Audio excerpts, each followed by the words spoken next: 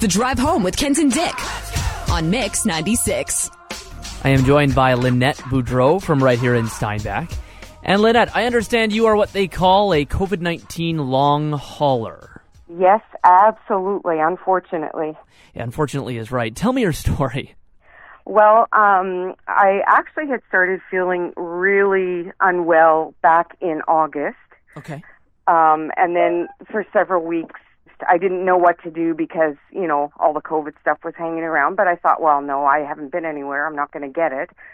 My chest was tight, and I couldn't breathe. I couldn't talk. I ended up going to my parents' place, which is next door. And my mom ended up calling a doctor, and the doctor prescribed some steroids and antibiotics for me because I could not breathe at all.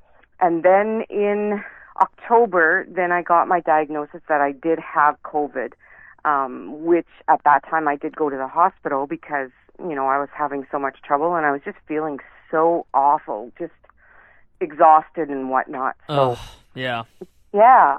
And that was a scary part for me because while, I'm laying in bed there and the doctor comes to me and says, does your family know what your wishes are?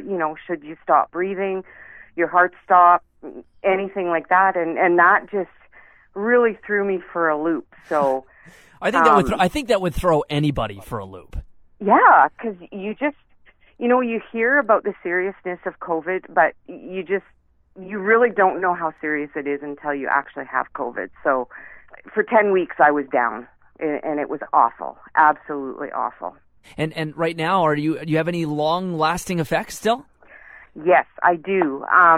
My taste and my smell, of course, I lost that. And then now it hasn't come back entirely. I've just noticed that there are some things that I know what it tastes like because I've had it pre-COVID, but it's not back yet. And I am still exhausted. I would not be able to hold a job outside the home. And my husband ended up with COVID, but he had no symptoms whatsoever. Isn't it amazing how different it can be for different people, hey? Yeah, and we're in the same household, and it's just, I was blown away. Now, You were talking about your lack of taste. That's got to be challenging. I basically live for food. I know. So do I, and my body shows it. Yeah. Oh, it takes the fun out of life if you can't taste things. I know, it sure does.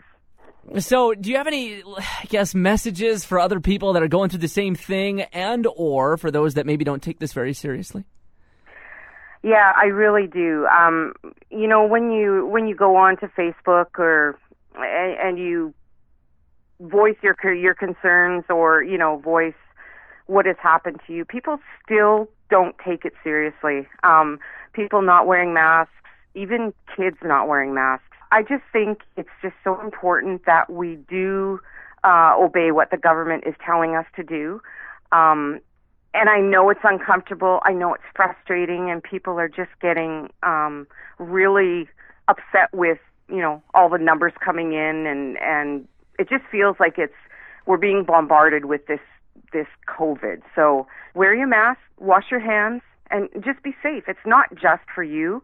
It's for other people around you. Absolutely. And for the people like you that when they get sick, they really get sick. Yeah, with a compromised immune system, I get the common cold from someone just looking at me. So, Yeah. Yeah. Well, thank you so very much for sharing your story, Lynette. And of course, we hope that you get better quickly and the last remaining symptoms disappear. Thank you so much. I really appreciate it.